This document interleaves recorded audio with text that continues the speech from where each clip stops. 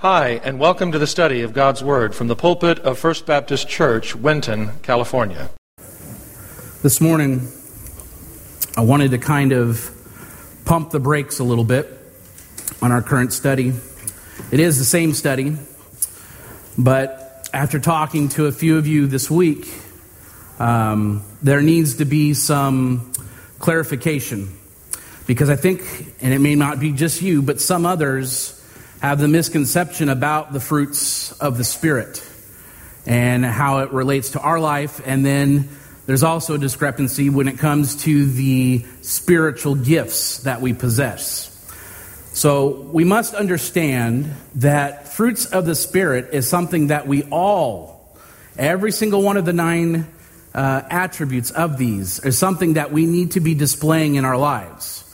Not all of us have every spiritual gift, but we are to display every bit of the fruits of the Spirit. So with that in mind, and as I was working on the message this week, God brought an event to my mind to remind me how often I fail to manifest the fruit of the Holy Spirit's presence and work in my life. So this is confession time for your pastor. At the moment, during this event, which I'll explain in a second, there wasn't much love. There wasn't much joy. There wasn't much peace, patience, kindness, goodness, faithfulness, gentleness, or self-control operating in my life at that time. And the event that I'm referring to is the very rare occasion that I have to go to Fresno and shop at Trader Joe's. I don't know if any of you have been to Trader Joe's before. A lot of you have, and you love it. I absolutely despise the place. I absolutely despise it. This place is always crowded. There's no space to walk. To put it mildly, I tend to display myself as a grump. I do not enjoy going into the store, and it's pretty evident on my face, apparently. But I'm sure that's just a problem for me, and that all the rest of you probably don't struggle with seeing the fruit of the Spirit in your life on a consistent basis. But just in case that is an area where you also need to develop some maturity, this message is for you. We're going to spend some time this morning focusing on the fruit of the Spirit and how to experience it in our lives. So if you have your Bibles, go ahead and open them up to the 5th chapter of the book of Galatians and follow along as I start in verse 16. So same place we've been the last few weeks. Galatians chapter 5, starting in verse 16. But I say, walk by the Spirit, and you will not gratify the desires of the flesh. For the desires of the flesh are against the Spirit, and the desires of the Spirit are against the flesh. For those are opposed to each other, to keep you from doing the things you want to do. But if you are led by the Spirit, you are not under the law. Now the works of the flesh are evident: sexual immorality, impurity, sensuality, idolatry, sorcery, enmity, strife, jealousy, fits of anger, rivalries, dissensions, divisions, envy, drunkenness, orgies, and things like these. I warn you, as I warned you before, that those who do such things will not inherit the kingdom of God. But the fruit of the Spirit is love, joy, peace, patience, kindness, goodness, faithfulness, gentleness, self-control. Against such things there is no law. And those who belong to Christ Jesus have crucified the flesh with its passions and desires. If we live by the Spirit, let us also keep in step with the Spirit. That being said, those of you probably already know, but Our kids and our parents are on a road trip and will be gone for the next couple weeks. And no doubt, Hannah and I will receive tons of pictures and phone calls and things of that nature to kind of show the progress of where they're going. They're visiting places like places like Route 66. I believe they're going through 9 different states, so it's kind of a once-in-a-lifetime trip for the grandkids and grandparents together. And they're having a wonderful time, by the way. And this morning they went to church with Corky. Those of you who remember Corky, they're with her this morning. They're in church. They're probably done now, so they're probably watching us. So hi, Corky, and everyone in Dallas. But they're going to be sending pictures, right? And I can tell you confidently that there's going to be pictures that have trees, bushes, plants, flowers, and all those things because my mother-in-law loves them and my son loves them. So I think it's a guarantee that we're going to have these pictures with the foliage and everything else. Now, I know they're in Texas. There's not a whole lot of that happening at the moment, but they will be coming into areas that will have these kinds of things. And I can confidently tell you that every tree and every plant in those pictures produces fruit that is consistent with the kind of tree or plant that it is. Every peach tree produces only peaches. Every apple tree produces only apples. Every tomato plant produces only tomatoes. So even if I don't know anything else about those trees or plants, I can tell you what kind they are by the fruit that they produce. And our lives are a lot like that. The fruit that is manifest in our lives will reveal what kind of tree we are. If we are a flesh tree, then our lives will show evidence that our lives produce sexual immorality, impurity, sensuality, idolatry, sorcery, enmity, strife, jealous, fits of rage, and the list goes on and on. But if we were a Holy Spirit tree, and we're going to get into the definitions of these this morning, but if we were part of the Holy Spirit tree, our lives would also show evidence of that in our lives as we produce love, as we produce joy, peace, patience, kindness, goodness, faithfulness, gentleness, and self-control. So I want to ask you a question this morning. But before I want you to answer, I want you to think really hard about this, and I want you to listen carefully about what we're going to talk about this morning and what I'm going to share with you so that you understand the consequences of the answer before you respond. The question is this: do you want to be a flesh tree, or do you want to be a Holy Spirit tree? And you should know that these two trees are couldn't be any more different from one another if you tried. And the process by which one becomes one or the other contrasts starkly as well, since it's by far the easiest to talk about being a flesh tree. So let's talk about flesh trees for just a moment. What is a flesh tree? What is the definition of that? Well, first of all, I would say that it is your ability to follow your own desires. We're good at that, right? We like to follow our own desires. Paul writes that those who are flesh trees gratify the desires of the flesh. Makes sense. It's in the word, right? So, again, before he goes any further, it's probably a good time to define a couple of terms that Paul uses here. First, begin with the word flesh. The Greek word that Paul uses in this passage, sarx, is quite common in the New Testament, and it's used over 125 times and appears at least once in every book of the New Testament.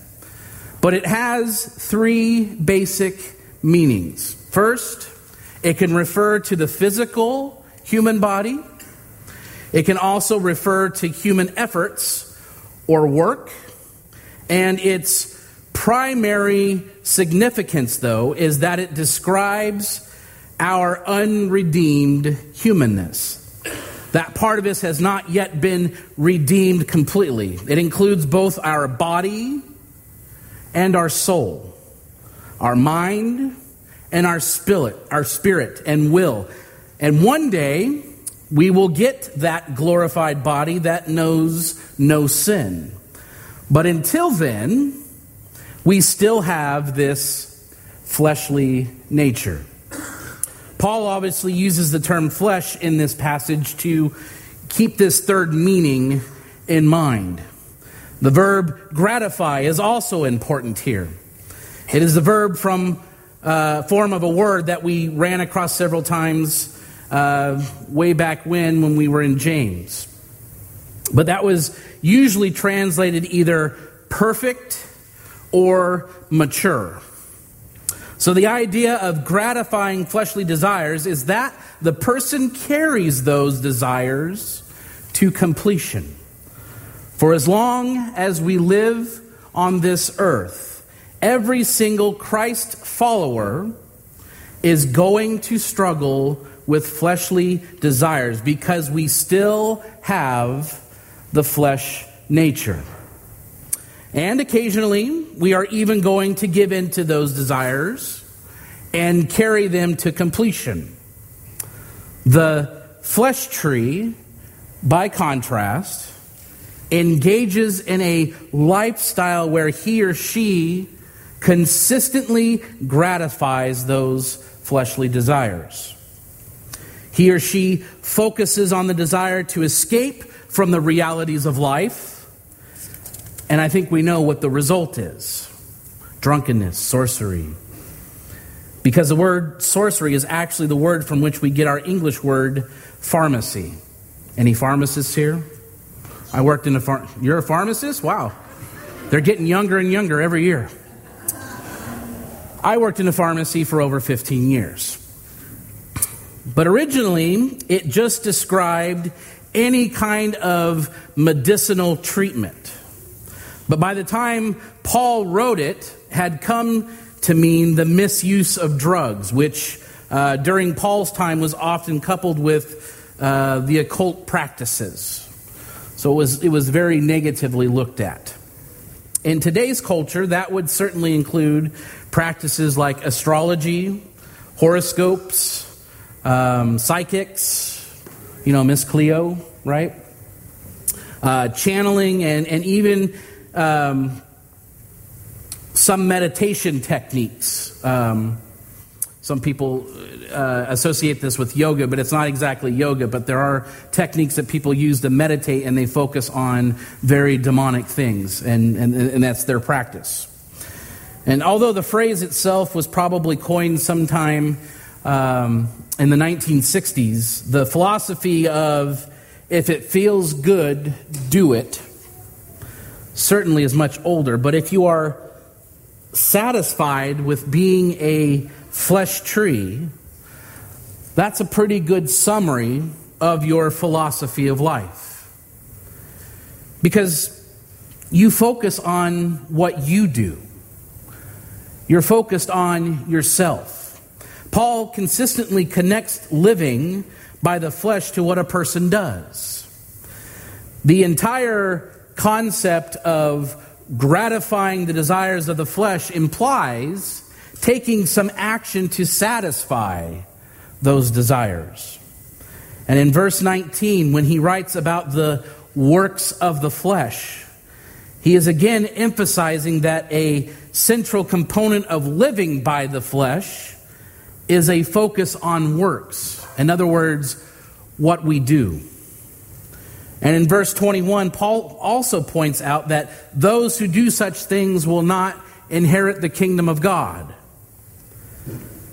But you see, in addition to those direct references to doing, there is another underlying theme that actually describes the focus on doing even better. The idea of the law, Paul uses the word law 25 times in the book of Galatians. And in many of those cases, Paul was obviously referring to the moral law of the Old Testament.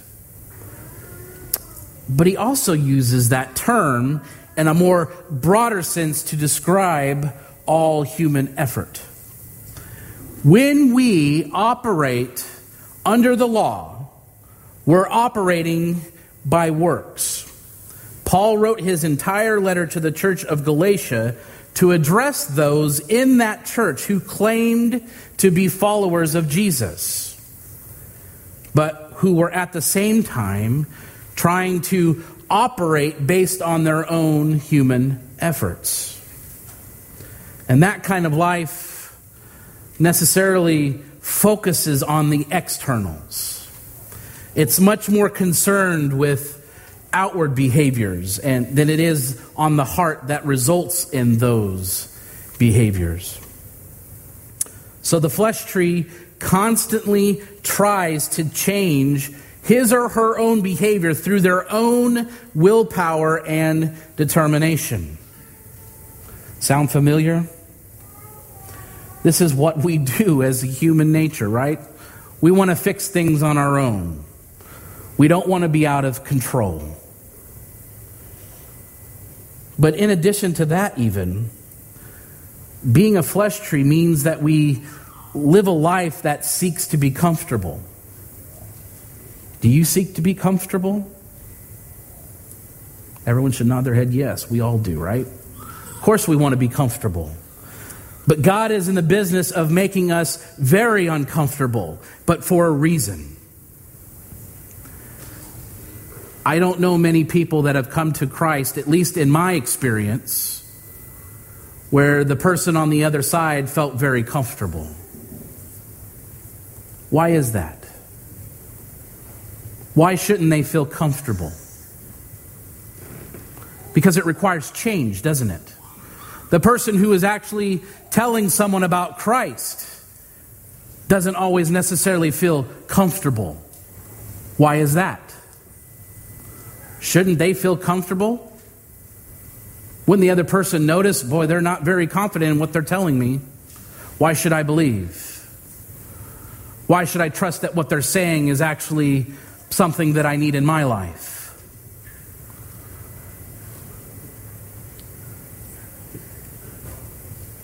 When we operate under the law, we're operating by works. We seek to live a life that is comfortable. But God has a funny way of sometimes putting us in very uncomfortable positions, but to His will. Now, the flesh tree doesn't mind a little religion in his or her life, especially if it doesn't interfere in the things that are part of their comfort zone. So that person tends to compartmentalize life and relegate God to a small compartment. And that only occupies an hour or two on Sunday mornings. Flesh trees view their time and their resources as belonging to them. So they give a little bit of their time and money to God, and then they just live the rest of their lives the way that they want.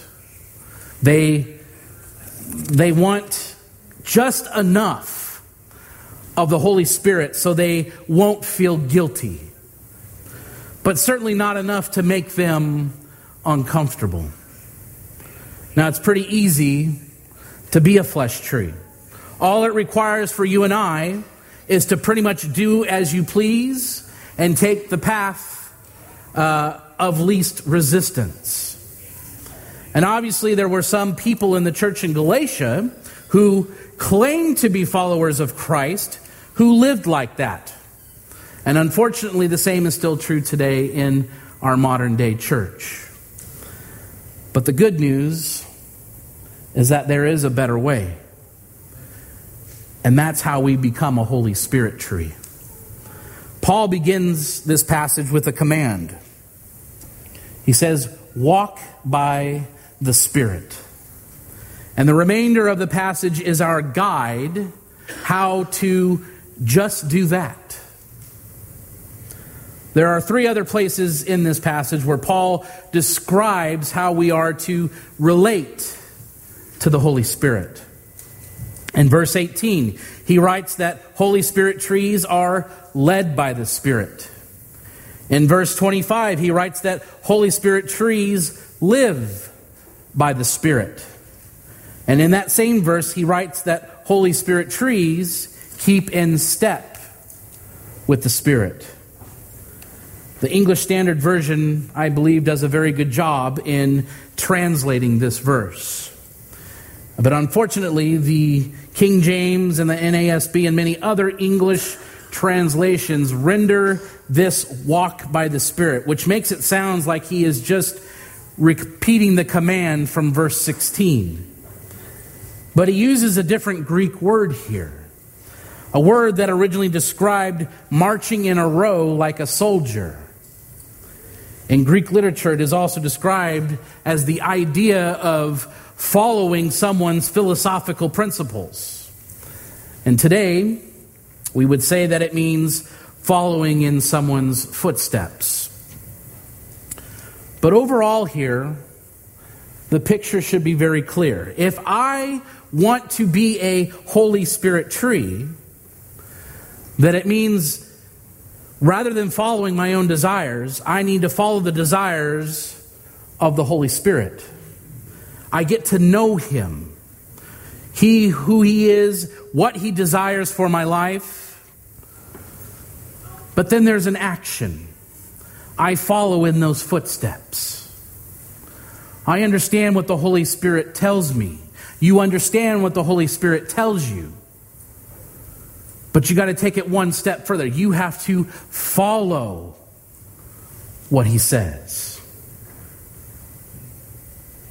And before we leave the first aspect of being a Holy Spirit tree, let me call your attention to a couple of important details. First, all of the verbs that describe how we are to relate to the Holy Spirit, walk, be led, live, and keep in step, are all present tense verbs in Greek. What does that mean? Well, it means that they are describing continuous actions. This is not a one and done thing. This is a continuous action. We are to keep on walking. We are to keep on being led, to keep on living, to keep on keeping in step. In other words, this is a lifestyle, not just something that we can do once and forget about it. Secondly, the verb are led in verse 18 is a passive verb. Let me explain. That means that we are the object of the action. We are the object of the action. The emphasis is on what the Holy Spirit is doing here, not what we are doing. The focus is on the Holy Spirit, not us. So in contrast to what we saw with the flesh tree, the focus of the Holy Spirit tree is not on what we do, but rather on what the Holy Spirit is doing. My responsibility is to follow Him as He leads. We also need to focus on who God wants us to become. The first observation is that every one of the 9 aspects of the fruits listed here is not an action, but rather a character trait. And I think I can confidently say that this list is not intended to be an exhaustive list of what the fruit of the Spirit should look like. It goes beyond the words. It goes beyond what's listed. And I know we know that. But if we're not in tune with the fruits of the Spirit, these such things cannot be revealed to us. The fact that Paul arranges these character traits in 3 sets of 3 leads me to believe that he is using these 9 traits to picture the character of the triune God. Since the character of God obviously can't be captured by these 9 traits, the fruit of his Holy Spirit is not limited to these 9 either. The second important observation is that it is the fruit, singular, of the Spirit, not the fruits, plural. Although this may seem like splitting hairs, but it is actually a very significant distinction. Far too often we have taken this list of 9 attributes and viewed them as merely a list of separate character traits. That is true because we don't expect all these to develop in our lives. We want to pick and choose. I have self-control, but I'm not very kind. But like I prefaced in the beginning, these are all traits that we as Christians should be exhibiting. Does it always happen? Absolutely not. Like I said, throw me in a Trader Joe's and bring out the popcorn. But this is what the Holy Spirit is calling us to do. These aren't suggestions. These are commands by God. So we are to develop every single one of these character traits as we develop in our relationship to Christ. And I know that is true because there are times I've done that myself. But doing that leads to a couple of problems. First, it can lead to viewing this list as a menu from which I am free to just choose the items that appeal to me and focus on them and ignore the rest. That could be really easy. And when I do that, it inevitably leads to a second problem, which is attempting to develop these character traits by my own efforts. But if this is truly the fruit of the Spirit, then He is the only one capable of developing them and that fruit in my life. And this is certainly in sharp contrast to what we saw when Paul described the flesh trees in terms of what they did and not who they were. What God desires for us is a transformed life that is the result of what He has done and what He is doing. And that will never occur by attempting to substitute our human efforts to adhere to the list of right and wrong for letting God make us into what He really wants us to become. So far, I think most of us would probably say that we're willing to take these steps to becoming a Holy Spirit tree. The idea of following the desires of the Holy Spirit and focusing on who God wants us to become doesn't seem all that daunting. At least until we realize that committing to those first 2 steps also requires us to take a third step. One that is not quite as easy as 1 and 2. Because a third step that we need to take is we as Christians need to live a radical life on this earth. Becoming a Holy Spirit tree requires a lot more than just carving a little niche out of our lives that we give to the Holy Spirit while we retain control over the rest of our lives. It means that we give control of every single area of our lives to Him. And when that happens, our lives are going to look radically different than those of the people around us. In just a moment, I'm going to suggest some ways that following the Holy Spirit as He leads us ought to radically impact the way we live our lives.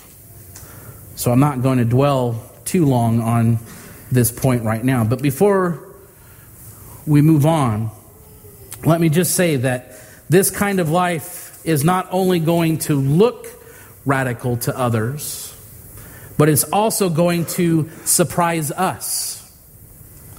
Because when we begin to live like this, there are going to be times where we step back and we think, that sure wasn't me. That's not how I would normally act in this situation. And then we realize that it was the Holy Spirit at work in our lives, and all we did was to keep in step with Him. So let me ask you the question I asked earlier. Which tree do you want to be? Which tree do you want to be? Do you want to be the flesh tree, or do you want to be the Holy Spirit tree? If you're satisfied with being a flesh tree, then you can probably just keep living life like you always have. You can just follow your own desires, focus on the externals of what you do, and live in life in which your comfort is your top priority. But if you want to be a Holy Spirit tree, you're going to have to live a radical life of faith in which you follow the desires of the Holy Spirit and focus on who God wants you to become. But what does that mean for you and I practically? Before I ask you to answer the question that I've posed, I hope you haven't answered already. We need to focus on one practical step I can take to become the Holy Spirit tree, and that is we need to evaluate our lives on a more consistent basis. It shouldn't be when the preacher comes and tells you you need to focus on it. Shouldn't be when your Sunday school leader tells you need to focus on it. It should be us listening to the call of the Holy Spirit leading us to do those things. Again, this is an ongoing thing. This is a multi-occurring action here. And so we need to focus on that voice that's telling us, is this really what I need to be doing? Is this really where I need to be spending all my time and my focus on? Is this what God wants me to become? You see, right after Paul commanded the church in Rome to present their bodies to God as living sacrifices and to not be conformed to this world, but to be transformed by the renewing of their minds, he wrote these words. For by grace given to me, I say to everyone among you, not to think of himself more highly than he ought to think, but to think with sober judgment, each according to the measure of faith that God has assigned. The idea that as followers of Christ, we must constantly be making sober and honest evaluations of how well we are following Jesus. And the same is true when it comes to how well we're following the Holy Spirit. And because we still have that flesh nature, there are going to be times when we give in and gratify our own desires rather than those of the Holy Spirit. As disciples of Jesus Christ, all of us are works in progress. We are works in progress who will never be able to follow the Holy Spirit completely 100% of the time. And the Apostle Paul certainly understood that. Not that I have already attained this or am already perfect, but I press on to make it my own, because Christ Jesus has made me his own. Brothers, I do not consider that I have made it my own, but one thing I do, forgetting what lies behind and straining forward to what lies ahead. I press on toward the goal for the prize of the upward call of God in Christ Jesus. Philippians chapter 3. It's okay to be a work in progress. It's okay because we know that we can't use that idea as an excuse for our sin. If we are a work in progress, there has to be some progress. The passage we've looked at this morning is a great tool to use to evaluate where you're at when it comes to being that Holy Spirit tree. If I am a Holy Spirit tree, then the works of the flesh ought to become less and less a part of my life. And the character that is evidenced by the fruit of the Spirit ought to become more and more evident in my life. But just like with anything, following the Holy Spirit takes one step at a time. One step at a time. When I look at this passage, the idea of becoming a Holy Spirit tree can be overwhelming. You can see how far you fall short from what your life should look like. And if you try to get there all at once, then you're probably going to fail. I love carbs. How about you? I love carbs. Occasionally I like sweets. But I know that eating too many of them, especially those simple carbs that I love the most, especially the ones that aren't good for me. But if I just try to go cold turkey and try not to eat those things, it's nearly impossible. And I think you know what I'm talking about. So when I do finally give in to my urges and grab that cookie or candy bar or bag of popcorn, or I'm getting hungry, I better stop. All those things, I find that I crave and eat even more of those things. So what I have to do is to deal with each craving as it comes up. And if I have the discipline to not give in and gratify my fleshly desires and to eat something that is healthier instead, I can usually handle that craving. And as I continue to do that time after time after time, what I find is that my body begins to crave those unhealthy foods less and less. I found that following the Holy Spirit like that is much more manageable for me. As the Holy Spirit takes a step, I just follow that single step. And then I watch and see what God does. And then I take another step and do the same thing. And over time, as I do that, it becomes easier and easier to follow His lead, and the less and less the things of this world are attractive to me.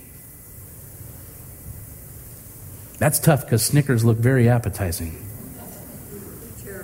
I know, they're terrible.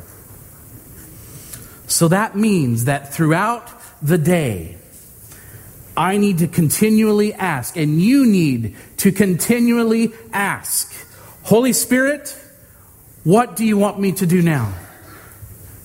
What do you want me to do now? That's where all this comes in. The first way I can understand what the Holy Spirit wants me to do is through God's Word. It is through God's Word. So in each situation, I ask the Holy Spirit to bring to mind any scripture that might apply to that situation. But we also need to be careful there, don't we? That's how we take scripture out of context.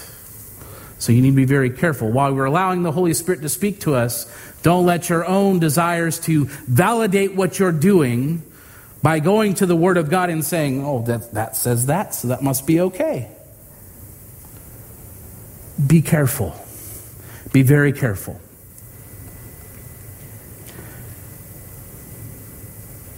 The fruit of the Spirit is reflected through our character and how I can exhibit that character in those situations. And our goal is to do that in every area of our lives. So let's imagine what our lives might look like if we did that. Suppose you get up in the morning and you eat breakfast and you head off to work. And along the way, someone cuts you off in traffic, or they drive too slowly, which causes you to hit a red light, which inevitably is probably going to make you late for work. So you ask the Holy Spirit to help you follow Him. And He suggests some scriptures about how to deal with your enemies. And He reminds you that He is patient, kind, and gentle. So instead of honking the horn and telling the guy he's number one, you remain calm and just thank God that He kept you safe. My wife is staring at me. She's like, take your own advice, buddy. I know. Maybe if you're spiritual, you can even pray for that person.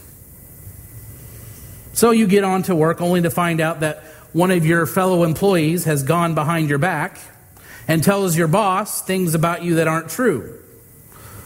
So again, you ask the Holy Spirit what step you should take. And again, He brings you to remembrance of some scripture verses that guide you in dealing with that situation.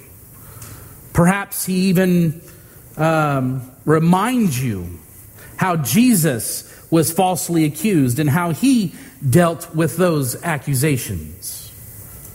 So you use those thoughts to help you deal with the situation in a biblical manner. You head to lunch now, and the server completely messes up your order. So they have to remake your food, and you end up getting back to work late after lunch. So you ask the Holy Spirit how He wants you to treat the server and how to deal with your boss when you get back to work late. And again, He suggests scriptures that apply to the situation and remind you of His character. On your way home from work, guess what? That same guy cuts you off in traffic again. The Holy Spirit is testing you to see if you've learned anything that morning. You see, every moment of every day is an opportunity to follow the Holy Spirit step by step and to become that Holy Spirit tree. Most of the time, it's far easier just to be that flesh tree and do what you want. But now that you have the big picture and why we're in the study of the fruits of the Spirit, I'm not trying to bring you back to Sunday school when you were in third grade. It's to come to the understanding to know that we are commanded to follow these character traits. It should be who we are. But God is saying you don't have to change overnight. This is a step-by-step process. Whether you're a new Christian or a seasoned Christian, this is what we're to follow. This is not like a spiritual gift where some people are gifted to do certain things and others are not. We should all have our names under these 9 attributes. This is not a pick and choose thing. And that's what I wanted to clarify this morning as we get into these in later weeks. That this applies to all of us. So the question becomes again, which tree do you want to be? Do you want to be the flesh tree? Or do you want to be the Holy Spirit tree? God is calling every single one of us to respond to His word by answering that question. So you're going to get some time this morning to pray and seek God's leading here. Let me suggest a couple of things that you might want to pray about during this time. First, we need to ask God to reveal what kind of tree you are right now. What kind of tree are you right now? And what kind of tree He wants you to become.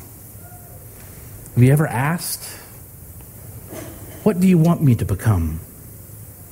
And secondly, ask God to help you follow the Holy Spirit one step at a time in every area of your life. So we need to answer the question, which tree do we want to be? And we ask God what He wants you to become. Ultimately, that's where we need to be led. Certainly, God may have suggested some other things you may need to pray about during this time. Perhaps He has revealed some sin you need to confess. Perhaps He's revealed some relationship in your life that needs restoration and wants you to seek another person's forgiveness and reconcile with that person. Whatever it may be, let's take it to God this morning. We'll allow Him to take the steps and then we can follow. Because that's what we're called to do, right? We're to follow Christ. So as Dave comes, plays in our benediction this morning, I want you to pray right where you're sitting. And I want you to pray about what you want to be. Where do you think you are? And ask God, what do you want me to become? And when you've gotten to a place where you have a pretty good idea, take those things step by step, allowing the Holy Spirit to lead you where He wants you to be. Dave.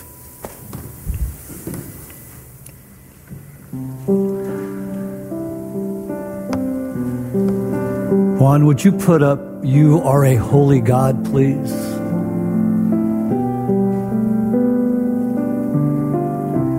You are a holy God, an all-consuming fire. You're robed in majesty, bright shining as the sun. Your ways are not our ways. Your thoughts are high above. You are the fountain, Lord, of mercy, truth, and love. And we cry,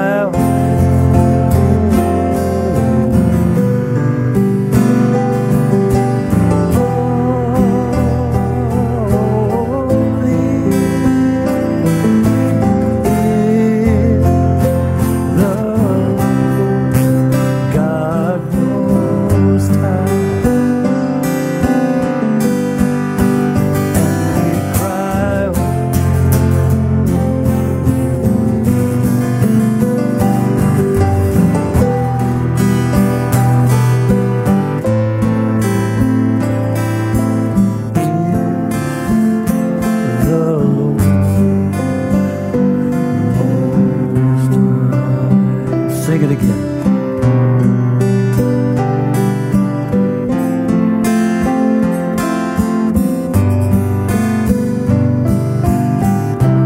You are the holy God, an all-consuming fire. You're robed in majesty, bright shining as the sun. Your ways are not our ways. Your thoughts are high above. You are the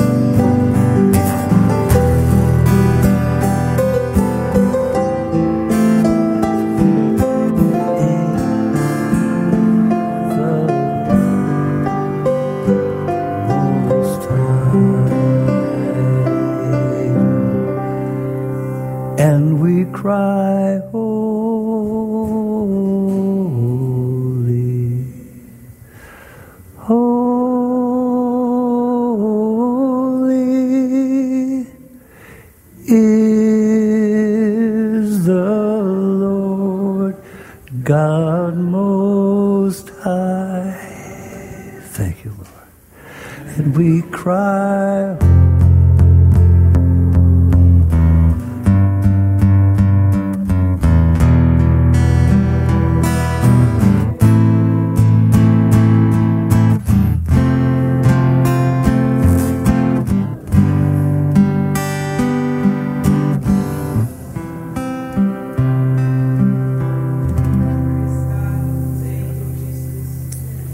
Before we pray and dismiss, we have another couple that comes to us seeking membership in the church. I'm going to ask that Dwayne and Amy McCoy come and join me.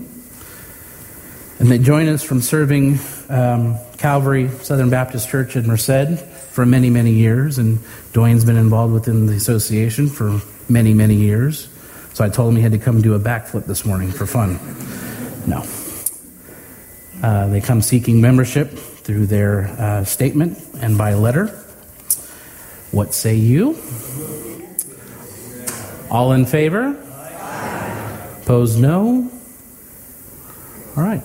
So after we pray, please welcome Dwayne and Amy into our church family, and how grateful we are that they're here. And I know they're very mission-minded, so we're looking forward to working with them and reactivating missions within our church. So we look forward to seeing what God has in store with that. Amen? Amen. Let us pray this morning. Heavenly Father, thank you so much for your love and your patience with us. Lord, we are to demonstrate to the world what it is to be a Christian, and to exhibit that in our lives through our passions, through our dealings with people. And Lord, sometimes we don't get that right. We don't act the way we should. We don't say the things we should. But Lord, as you said, we are to follow. We are to follow by your Holy Spirit. And it's not an overnight thing. This is a step-by-step process. Lord, you don't make things hard on us. We do that on our own. Help us to trust in you. And thank you so much for your love and for the gift of your Son, Jesus Christ, in our lives. Thank you, Lord, that we have this opportunity to be here, to be a part of this church, and to be a part of your kingdom. Thank you, Lord. We love you. And it's in your name. And all of God's people said, Amen. Have a great day, Lord. Please come welcome Dwayne and Amy. The Bible says, if you confess with your mouth the Lord Jesus and believe in your heart that God has raised him from the dead, you will be saved. If you've never trusted in Jesus Christ as your personal Lord and Savior, we invite you to call on him now and through a simple prayer of faith, give your life to him. If you're not attending a church that honors the Bible as the Word of God, we encourage you to locate and begin attending such a church in the area where you live. The message you have just heard was preached from the pulpit of First Baptist Church, Winton, California. For more information on the ministry of First Baptist Church, Winton, please visit our website at wintonchurch.org.